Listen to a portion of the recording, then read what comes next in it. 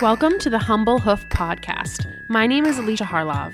This is a podcast for both horse owners and hoof care professionals, offering discussions into various philosophies on the health of the hoof and soundness of your horse. Please check us out on Facebook or at thehumblehoof.com. I've known about Dr. Tomas Teskey for a while. Back in 2014, when I was first researching navicular issues, I came across his ideas on the connection between teeth and the hoof. He talked about how the wear patterns of the hoof and of teeth have certain correlations, and he often saw improvements in hoof wear and movement when the teeth, specifically the incisors or front teeth, were properly balanced. This made sense to me, since if the horse didn't have full range of motion of the head because of tooth discomfort, I'm sure their movement wouldn't be as fluid as possible either. In 2020, I got a copy of his book, Insight to Equus, which prompted me to reach out to Dr. Teskey and see if he'd answer some questions about dental care for horses and how it affects movement and soundness. Why don't we start with, can you tell us a little bit about how you went from being, a general veterinarian to becoming more interested in hoof care and dentistry? Yeah. I was started being a veterinarian in 1995. After I left Colorado State University, I came back to Arizona, and I thought, I'm going to go be a veterinarian for big herds of beef cows, because in my background, I come from a ranching type family. We always had cows and horses around, and I thought that's what I want to do. So I headed down to Southeast Arizona, where some of the biggest cow herds in the state are. And within 2 years of that, the cattle market totally hit a bottom. And all of a sudden, the ranchers were not calling. They just couldn't afford it. If they had a sick cow, they would just do what they could to see if she survived. And they certainly weren't going to spend any extra money because she wasn't worth it. So I thought, oh no, I have a young family. I have debts to pay off from my education of $250,000. And I was a little bit concerned. So I thought, well, there are people with horses around here too. So I guess I could probably go see a horse. It's not my preference, but I'll see how it goes. And wow, after just a few months and also making a little bit of money, which was nice, I thought, wow, this is pretty cool. These equine medicine and equine hoof care and dental care was starting to interest me more. So I started looking at it more. And then it took about 5 years.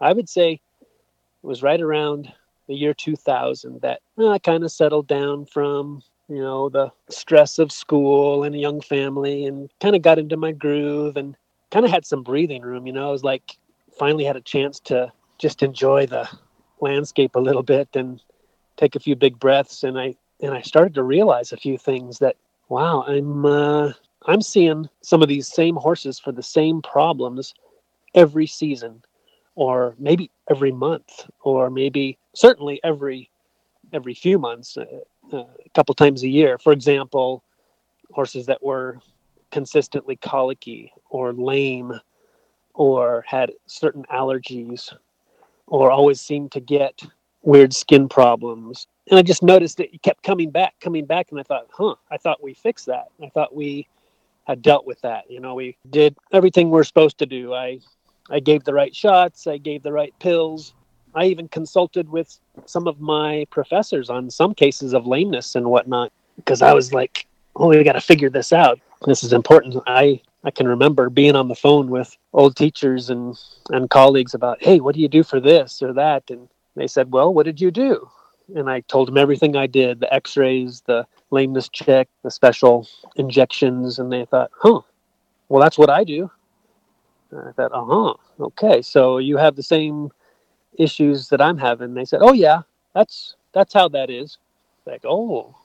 And I thought, well, I didn't like that. I thought, that's not a cure, right? That was a cover-up. Oh, I'm kind of a personality type that doesn't, I'm not satisfied with just the standard, traditional answer to this or that. I'm pretty annoying sometimes when I'm asking questions, or I try not to be, but and I think I've learned how to be a little bit more politically correct, if I'm allowed to say that, as far as I ask more questions that hopefully will get people to consider what they're doing without telling them they're doing something wrong. I learned that was important, because I certainly didn't like to be told that I was doing something wrong. So a lot of it turned into, how do I handle the human psychology part of helping these animals? I couldn't help the animals at all if I couldn't reach their owner, right? I had to get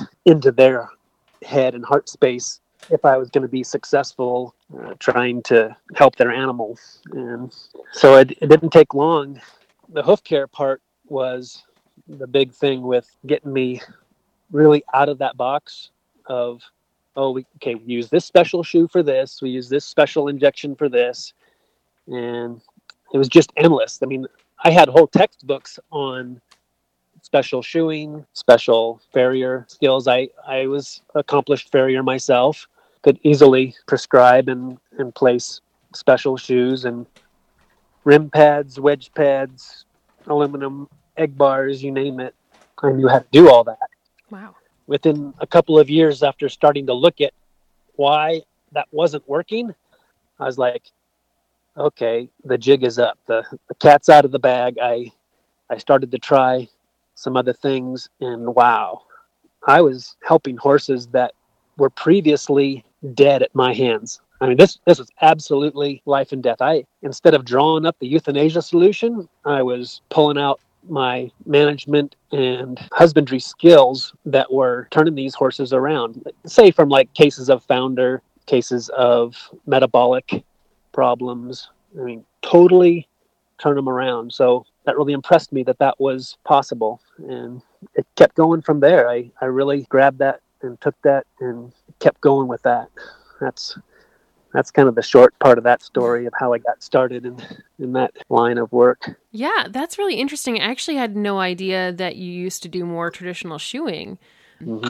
And I could ask you a million questions, and we could talk probably for hours about a bunch of topics, but I was hoping we could focus on the dental and hoof correlation today, if that's okay. Sure. But I guess the basis for this, like, kind of getting people who have no idea anything about dental work. I mean, I didn't know anything until, webinars on more of like a natural balance type approach to dentistry, because it affects the hoof so much. But before that, I had no idea that, I just paid someone, whatever, $75 to come out and take what looked like a big file and shove it in my horse's mouth and rasp a little bit and then leave. So first, I guess a very basic question is, like, why do we even have somebody come out and mess with our horse's mouth if, wild horses obviously don't have anybody sticking anything in their mouth? And what is incisor work anyway? Like, what is this topic that we're even approaching in terms of dentistry? Yeah. Yeah, great question, and it'll open up a whole box of adventures for us to start looking at that question. I think with your audience, I also appreciate that there's a lot of people interested in hoof care, right? Yeah. And so let's help everybody kind of get into this headspace and heart space around that question about why are we even looking at that? Because most people, and you understand that horses, domestic horses in captivity, even horses that are on track systems or horses that are in work, their hooves are not 100% self-trimming, right? They have parts of their hooves that are starting to look like they're self-trimming. For example, breakover. You look at a toe that is very nicely polished, rounded, has a really nice bevel or Mustang roll, as we call it. And then you look at, oh, wow, look at this heel balance. It's really nice. And this heel angle. And then, there's a sole layer here. There's a loose piece of frog. This quarter is kind of busted out right here. But when you as a trimmer are looking at that and you say, wow, I can see where this horse is doing something on their own, that makes my job so much easier, because I'm just going to take my tools and finish that, whatever the horse started. And I think it's very cool, and it's very nice to have some of those cues available on the hoof and take it from there. So think about that when you're looking at a horse hoof. And now we start to look at the way the horse is chewing and the way the horse is picking up their food. And then we actually get to the point where we're going to part their lips and take a quick peek at their incisors, their front teeth. And we will see a couple of main things that are going to help us determine if they are self-maintaining or not. Now, when you have a horse that is not totally self-maintaining their feet, you trim them. When you have a horse that is not grazing high desert pasture 18 hours per day, tearing away at brush and dry grass and the occasional rock or the occasional mineral that they're scraping off the ground, this sort of thing, what are the chances that their incisor is going to look a little bit different than a horse that I could show you off of my landscape here? You think there might be a difference? Sure. There's a huge difference in the way their feet look too, right?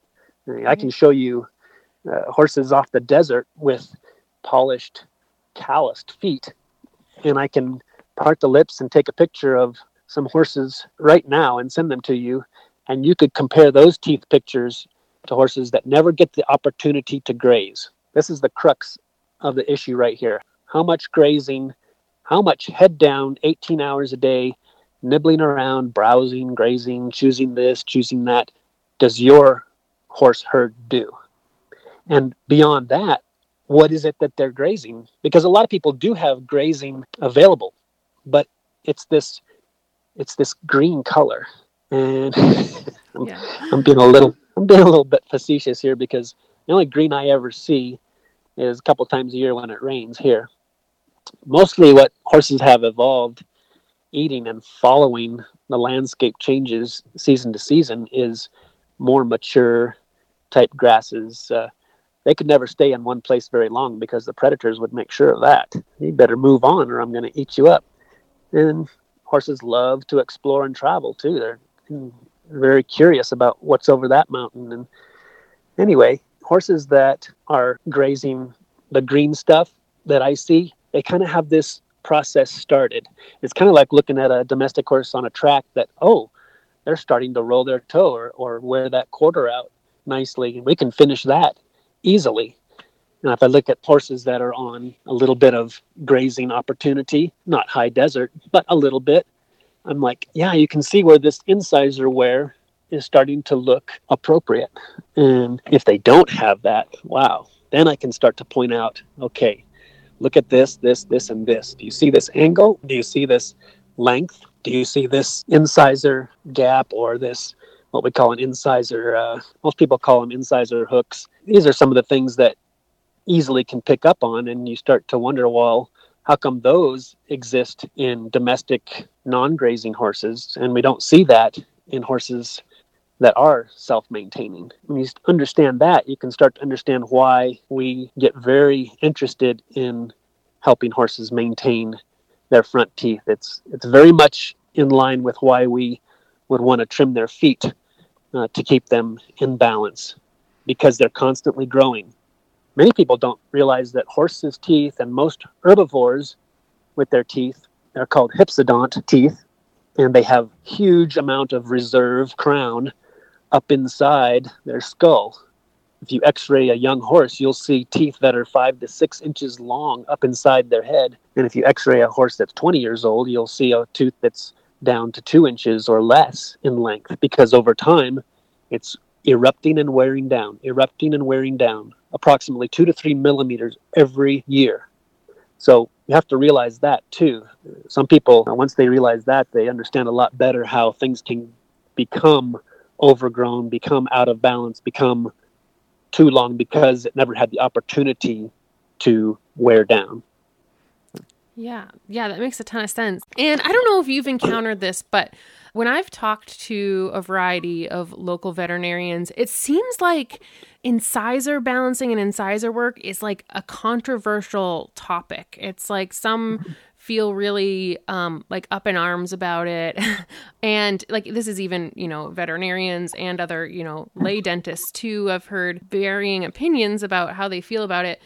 Do you have any opinion on why that might be controversial?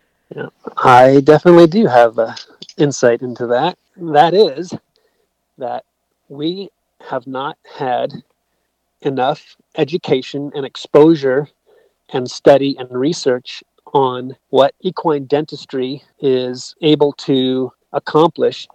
And so when I'm in veterinary school, I'm simply not going to get that information. It's not that the information is not out there. It's that it's not being integrated into the standard veterinary education. And depending on where you go to equine dental school, it's also not incorporated into their standard line of dental care topics. So when you realize that it's simply not out there in enough depth and with enough specificity, that the people involved with equine dental care are on the ignorant side of that equation. And that means that we just don't know.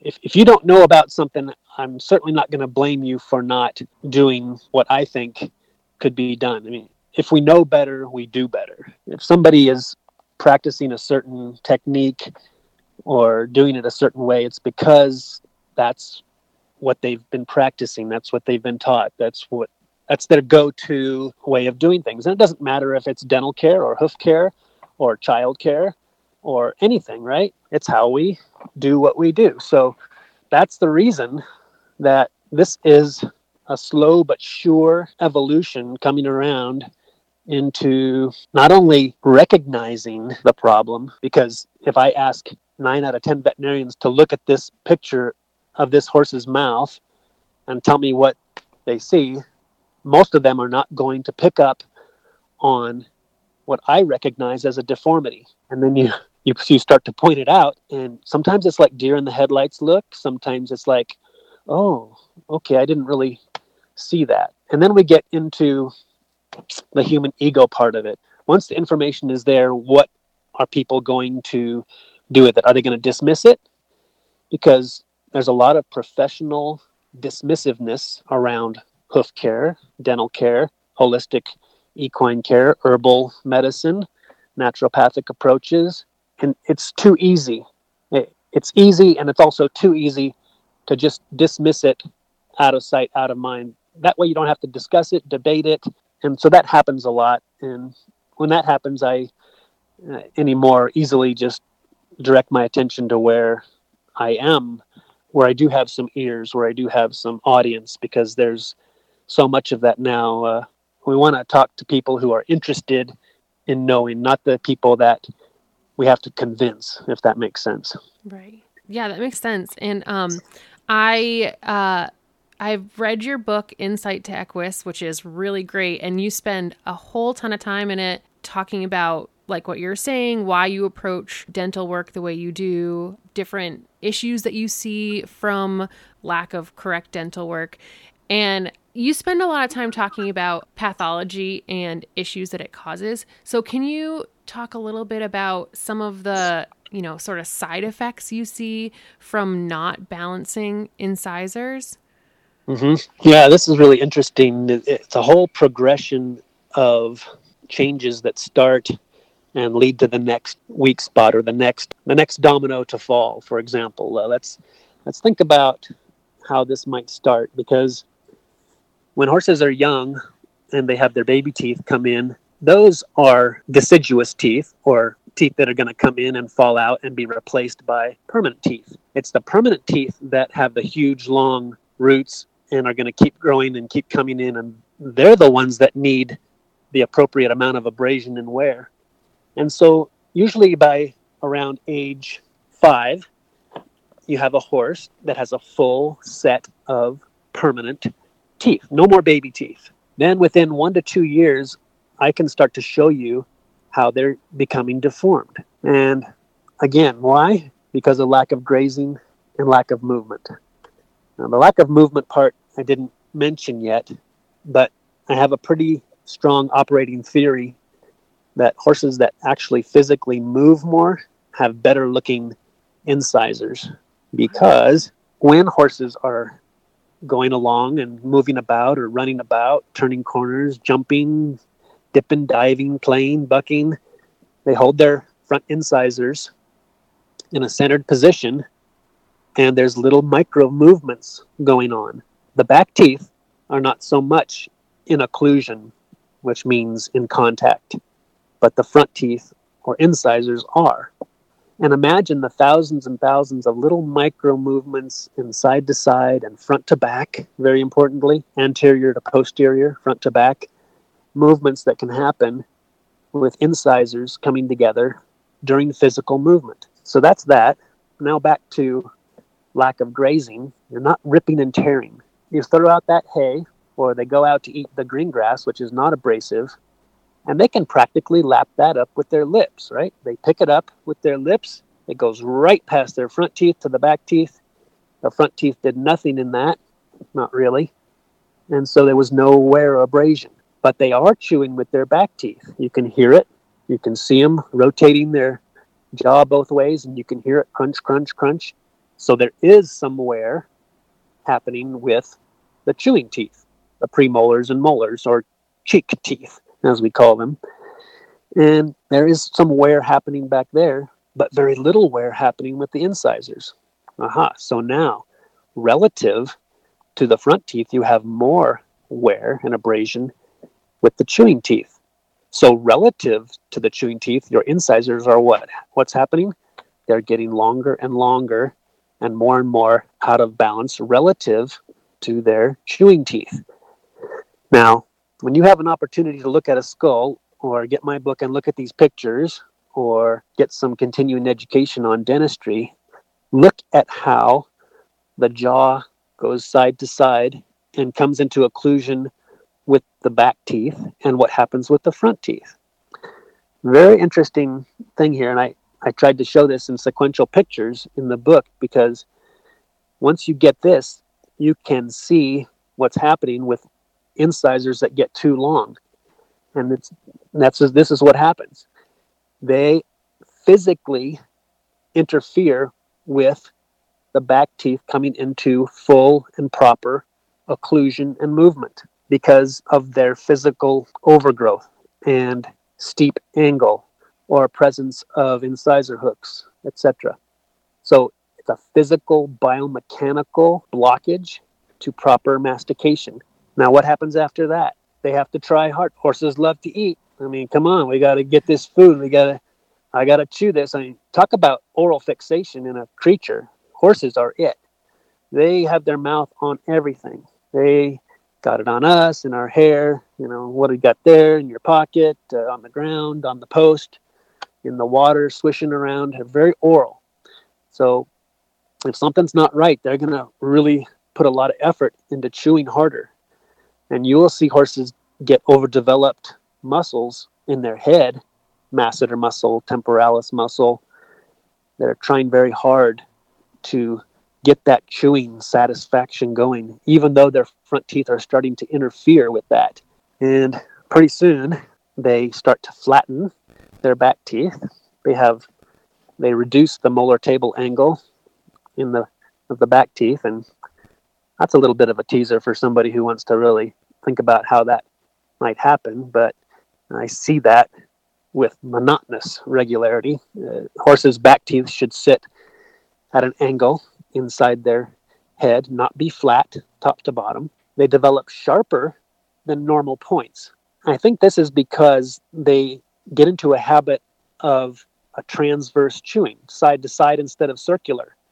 The blockage, the biomechanical blockage of the front teeth, very often forces them into transverse or side to side chewing. And imagine just sharpening your knife, swipe after swipe after swipe. It draws that point out, draws it out. It's sharper and sharper. Horses that chew more appropriately, naturally, will develop some points, but they're not very sharp. They certainly don't lacerate their cheeks or cause sores or stuff like that. Okay, and then what happens after that? Now we're trying harder to chew. Now it's getting our teeth flattened and too sharp, and it starts to be uncomfortable. And so I press really hard, press, press, press. And where's that pressure now? Pressure increases on the incisors and the temporomandibular joints, TMJ for short. You see a lot of compressive type of pain and disability with TMJs in horses, and you can oftentimes get them to tattle on themselves when they have this by palpating just under their ears, just in front of their throat latch. The classic response is to throw the head up or tuck the chin. They overcollect and they throw their head up very much on reflex. This is the way they protect themselves from even more injury, more compression. By collecting their poll and overarching, they can draw their mandible, which is the jaw, the lower part of the skull, the jaw. They pull it back, they retract it. That way they can escape from some of this biomechanical blockage happening with the incisors. Okay, so when they do that and they start to get defensive and they get high-headed and they get overcollected and they get really rigid and really tight through their poll, now how does that affect posture? Well, I'll tell you for sure that it affects it adversely, negatively. They become stiff in their whole body. Whole body stiffness in horses seems like it's epidemic. I think part of the reason is dentistry, part is hoof care, part is diet, of course, mineral balance. But what's happening with this behavior of high-headedness and overarching through their poll is they're escaping the deformity of their incisors. And now their back teeth are not lining up. It's like, oh, great. So now the lower teeth, the lower chewing teeth, are set a little bit further back than the top teeth. So they're not meeting evenly top to bottom, and they develop overgrowths on the upper premolar and lower rear molars of their whole dental arcade. This is absolutely epidemic. I can look in a horse's mouth and probably more than half the time see upper premolar hooks and lower molar ramps in the very back of their mouth. Now, how would you like to try to go over that jump or make that turn? Or how would you like to extend your head forward as your hooks and ramps interfere along with your incisors? So now you have added deformity. Started with the incisor. Now you have chewing teeth deformity and biomechanical blockage. And now somebody's like, God dang it, you're supposed to extend here and collect here, and you're supposed to jump this way, and so I'm going to tie your head down, or I'm going to put a flash band on you, or we're going to go to a different bit. And I'll tell you what, some of these horses get so painful and frustrated out of their mind that they turn into monsters. Some of them are very compliant, as you know, horses being the creatures they are. They put up with so much. But some of these will get to the point where they can cause people deadly injuries from exploding, or they're just trying to protect themselves, or they're looking for the answer, and I can't go this way and I can't go this way, so how about I go straight up and over backwards? I've seen that happen way too many times. It just scares the life out of me. I actually have a little bit of PTSD because of that. It not only has happened to me at a young age, but I've observed people pulling on horses and go over backwards and really get hurt. So what happens from there? We talk about how being able to hold your head and your jaw freely and have freedom of movement with your poll and your jaw allows for freedom of movement in the rest of the body. And why is that? Another teaser for somebody who really wants to get into this is look up myofascial kinetic lines. These are fascial planes that exist through the jaws, over the poll, down through the back, down through the hamstrings, through the suspensory apparatus, back up through the extensor tendons, through the abdominal muscles, to the pectorals, up the ventral neck muscles, back up to the jaw. And they go forward and back and on the side of the horse, and they spiral around. And you can have combinations of all these things that are getting tight on one side and compressed on the other. and horses that are bracing one way and not the other because they're trying to balance themselves with their deformities in their head. And okay, so you get the point where I'm going with a domino effect here, how it starts with one thing and one thing else. Okay, so what do we do to turn some of that around? We have to start to recognize the deformities when they're subtle. To me, they're not subtle.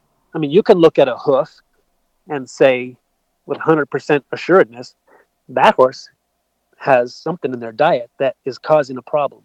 Or that horse right there has a contracted heel and a frog that's diseased. It's not subtle to you, right?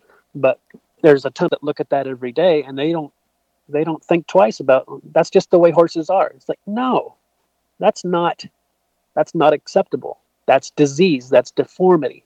So to me, in my eyes, looking at horses' teeth anymore, the subtleties speak volumes. And we got to start recognizing that.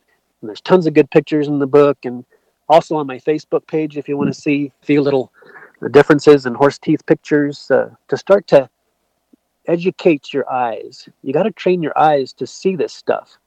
And then you're like, wow, yeah, I see it. And then you're off and rolling. Yeah, and obviously, like you're saying, the teeth affect so much of the body that it's not a stretch for us to realize that they affect the feet too. And that's actually how I originally even found out about you, is because of all the work that you've done on the correlation between teeth and the hoof. So can you talk a little bit about what you see between imbalanced teeth and imbalanced feet? Mm-hmm. Yeah, this is really interesting stuff. And it's also very well known in human medicine, especially with certain chiropractic circles. If you talk to somebody who knows about TMJ balance and dental balance in people and how it affects their movement, they will fill your ears for a long time. So this is not a new thing in circles of biomechanics and with animals, because human animals have had this worked out for a while and still learning too. But when I started to make documented notes on the horses I was seeing, I got up to around 11 to 1,200 horses on my spreadsheet. And I was keeping track of all of these measurements of incisors, angle, length, whether or not they were straight or skewed, which means slanted. For example, when you part the lips and you're looking right in the front, you got your head right in front of the horse where they can barely see you, right? Mm-hmm. And you're looking at those teeth head on. They should be straight line, side to side, not a slant. So that's what I mean by a skew. Some dentists call that a wedge, an incisor wedge, just so you know what that means when you hear that. And I was keeping track of all these things, and given my history of being obsessed with hooves like you are, I was trimming these horses and doing their teeth and doing their whole annual horse health makeover every time I was going to see them every year. And all of a sudden, there was one case in particular where I noticed that every horse that I had been trimming and then doing their teeth, I was noticing a correlation in balance in their mouth, whether it was from a previous lameness or previous injury or a habit or a way of standing or a posture or something in the environment that was causing the horse to be off balance. Whether it was the barn design, where the water was, the slope of the hill, the slope of the stall, where horses camped out. Horses have their favorite places where they stand, and that ground is not level, or it has a certain slope to it, or the feeding area is also not quite balanced, or it's just monotonous for years. Like this is where I feed my horse, in this corner right here all the time. This is where they stand for, hours and hours and hours and hours while they eat in this certain posture, right? And I thought, wow, look at the angle of these incisors and look at the feet on this horse. And it was heel height. That was the first indication. It's a lot more now, but the first thing was heel height. Because next time you're standing next to your horse, just put your hand up on their withers and rock them side to side and watch their fetlocks and watch their legs pump up and down. What happens when you push your horse away from you? You got your hand up on their withers, and you push them away from you a little bit. Watch the front leg that's next to you. You'll see that fetlock come up. Now pull them towards you a little bit. Not so much that they take a step, but just pull them a little bit. Now what happens to that fetlock? It pushes down. What is that? That's less and more heel pressure. Constantly. More and less heel pressure. Now how does that affect hoof wear? If a horse walks around on their toes, what happens? They wear their toes down. What happens to a horse that has a crooked leg and it comes in kind of wonky down towards the ground? They wear off that one side of their foot constantly and end up with a medial-lateral imbalance. What happens to heel sore horses? They don't like to use their heels. Their heels tend to get longer and they tend to crush their toes. What happens to horses that are chronically laminitic, that lean back on their heels? They tend to crush their heels and they tend to get long toes that extend out in front of them, which ends up, causing hyperextensive sorts of pain and pressure, and that we try to manage. So these are all things that you already know as a trimmer, or you already appreciate with balance. And the question I was asking myself is, why is it showing up in their mouth with this consistency? Because the horses with the left front heel that's higher were chewing away from that side. They were chewing towards their front leg that feels better. And at first I would say, when I found this out, that they were chewing towards their front leg with the lower heel, but that's not accurate.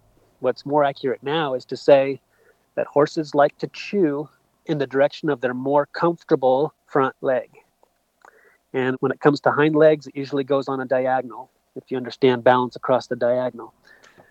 So, wow, this was really blowing my mind, because now I was playing a game with myself, because I thought maybe it's coincidence. So I had to start testing myself. Before I meet a new horse, I watch them move, I watch them turn both ways, back up, forward, backward, turn circles, look at their feet, and then make a note. What am I going to see in their mouth? What kind of an angle am I going to see with their incisors? Is it going to be skewed? Is it going to be a slant? Is it going to be an overjet or an underjet? In other words, are their incisors going to meet correctly, or are they going to be off, and which way? And 85% of the time, I was right. And to this day, if I see a horse I haven't seen before and I see an asymmetry with especially their front feet, very common, I can tell you and be right 80 to 85% of the time with regards to how their teeth are going to look. Now, that's pretty good odds. I'm going to win big in Vegas if I got those kind of odds, right? Right. So why is that? And so we had to study, okay, what's the connection? Well, it's right back to those myofascial kinetic lines, and it's right back to body balance and gravity.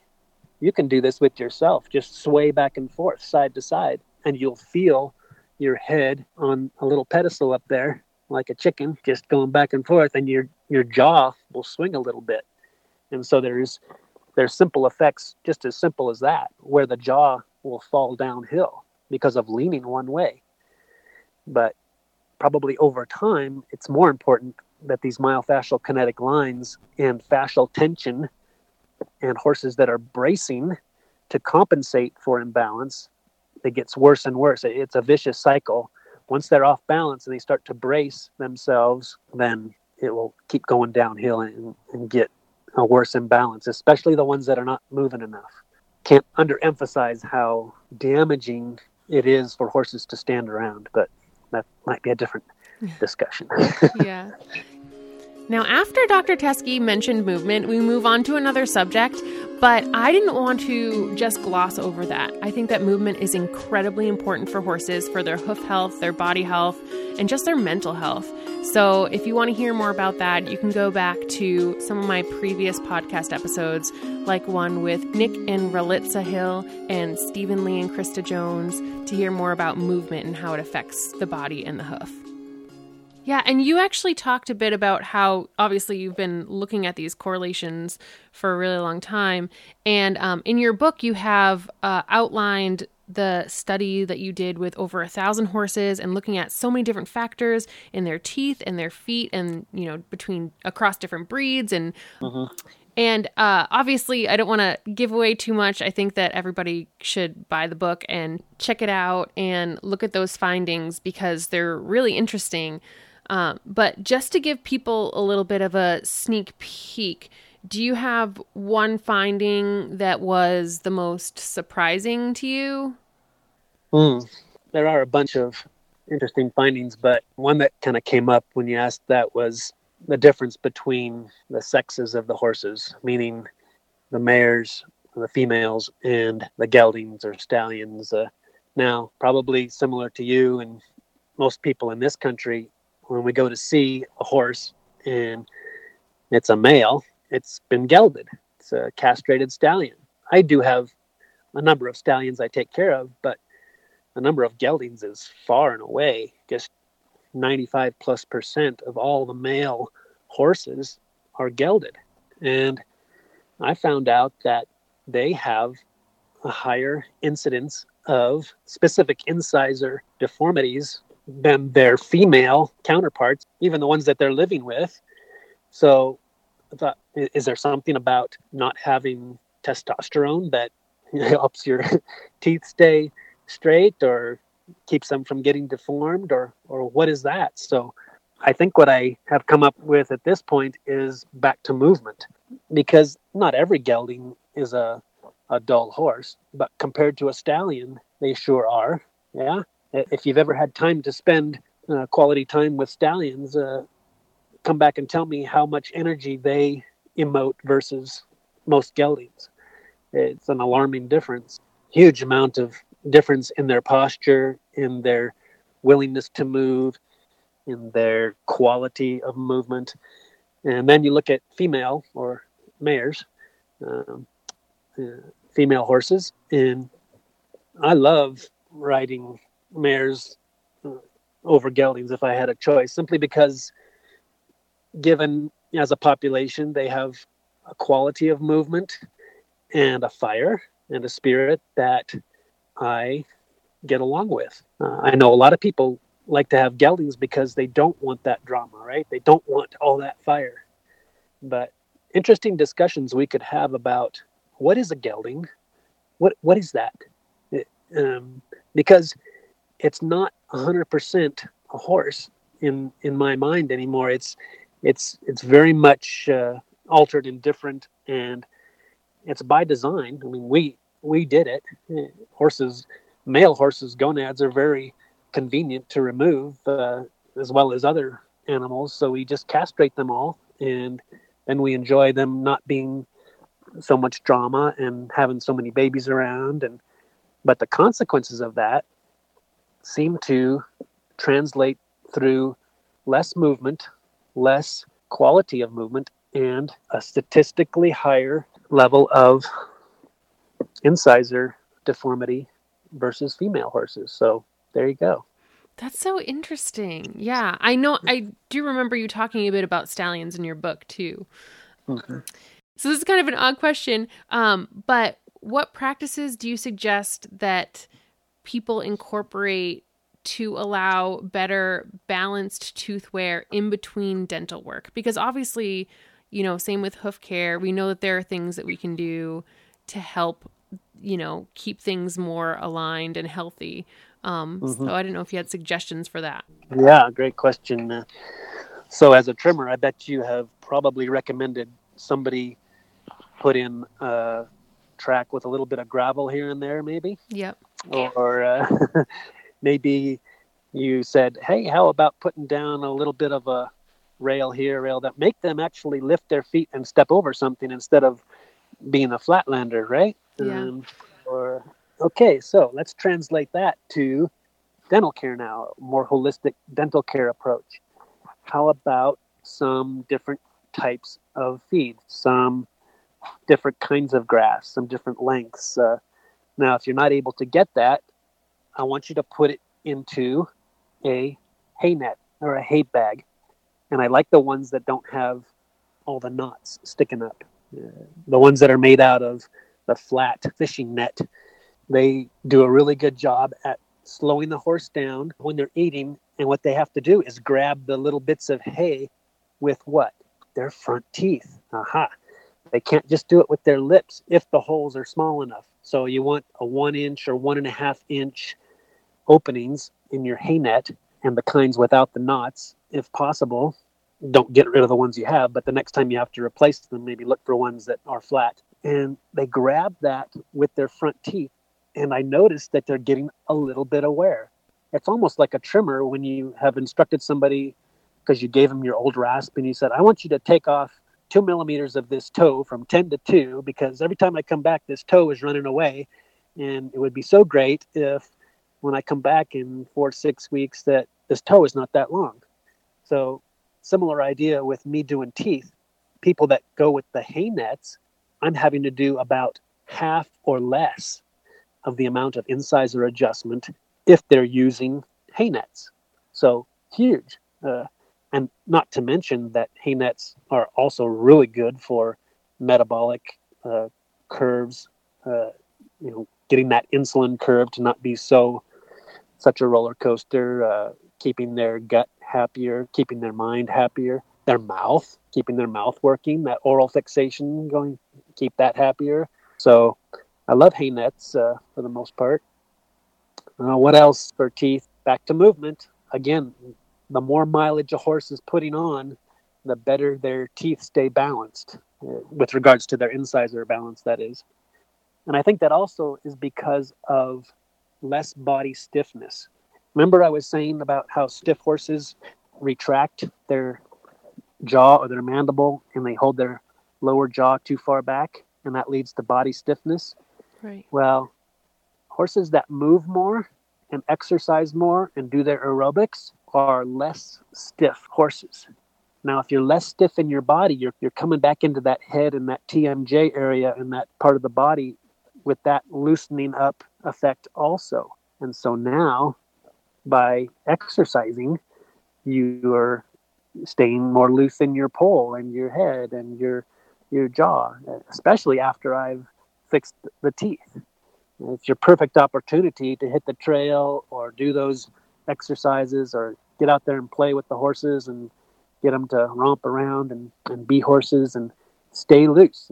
Keep it loose, guys. Don't stand around and get stiff.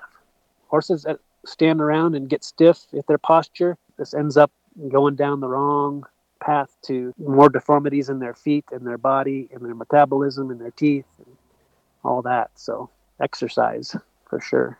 Hay nets, types of hay, abrasive forage. Graze when you can. If you can go out, take your horse out and let them graze on something, that's great. Let them chew on some bark. Get some logs of a safe kind of a tree that's not toxic and throw those logs into their habitat and let them chew on those logs like beavers. We don't want them to be cribbers, but horses like to chew on stuff. So old branches, logs, it's better than them chewing the barn down or cribbing on the fence. Give them logs and big branches to chew on, and definitely add a vertical dimension to your horse habitat. And that means rails. That means a cavaletti type. They got to step over this. They got to turn this way. They got to go up over this hump of dirt that you put, because I can pick out the flatland horses with their posture and the way their body looks versus the horses that exercise up and down hills or over little jumps or have more vertical dimension to their life. They have certain muscle patterns and certain way they hold themselves if they're a flatlander versus not. So try to add that to your horse habitat, a vertical dimension. Yeah, I think this is all so great. Yeah, that was a fun time getting together with you, and we didn't have to get dressed up fancy or anything. We could just be ourselves and have a good discussion, and that was fun. Thanks for that. Yeah, thank you so much, because I know it's like an hour of your time and you have like 2 new babies and so thank you so much. I really appreciate it. Yep. Thanks, Alicia, Awesome. and good luck with everything. Thank you, you too, and have a great rest of your day. Okay, you too. Bye.